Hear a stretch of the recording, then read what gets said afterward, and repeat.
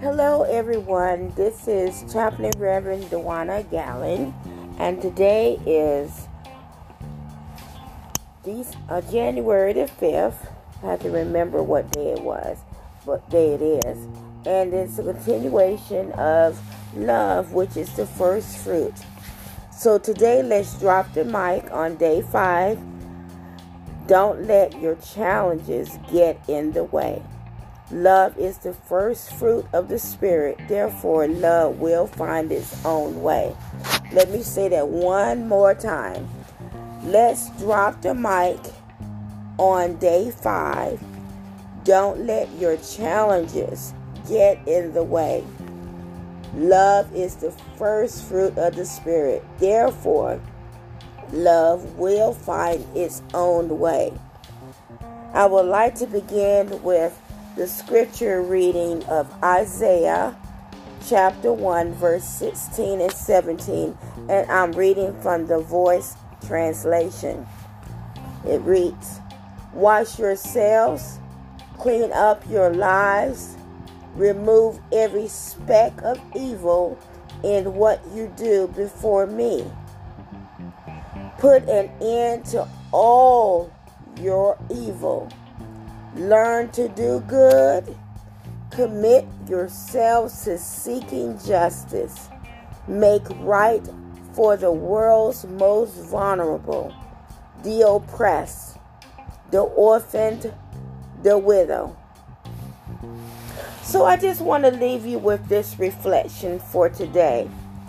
Praise God that God has not given up on the vulnerable, the isolated, the overwhelmed, and the overlooked. Love always show up caring and providing. Love gives mercy. Love gives grace. Love gives forgiveness. Love gives hope and a future, and is infinite in everything. So today, let us all come as help with a clean heart, not trying to let the world know what we've done, but just share and help as best we can, as God gives His best as we can handle. So what I'm saying is, when you do something for someone, when you're a minute into salvation, you want to turn around and look at the oppressed, the vulnerable, the isolated, and point fingers. Well, that is not of God. Anyway, today, don't turn your mindset away. When we pass by a family member's house, a friend's house, a parent's house, do we check up on them? Do we call and drop off things like, maybe they just need a few groceries. Maybe they just need some toilet paper. Maybe they need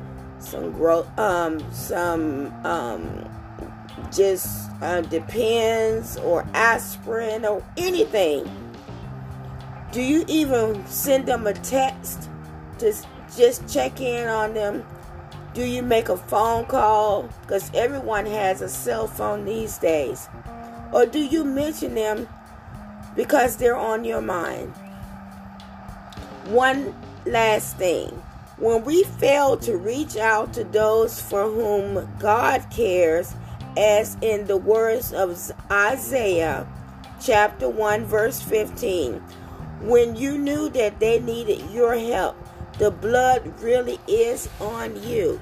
And that scripture reads, "When you spread out your hands in prayer, I hide my eyes from you. Even when you offer many prayers, I am not listening. Your hands are full of blood." You know why? Because you turned your back on God's people. So praise God that He has not given up on the vulnerable, the oppressed, the isolated, the hurt. the ones that are really in need. One last thing.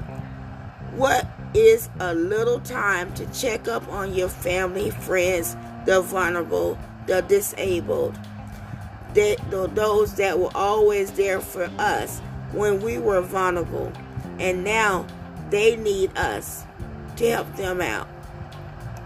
My thought on this is, how can we turn our backs on our parents, turn our backs on the step-parents, turn our backs on the aunts and the uncles and the cousins and the friends and etc. It really does take a village to live, to progress, and to really love.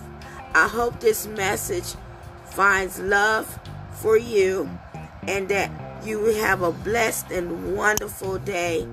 And remember, Jesus loves you, and tell someone that you love them and really mean it.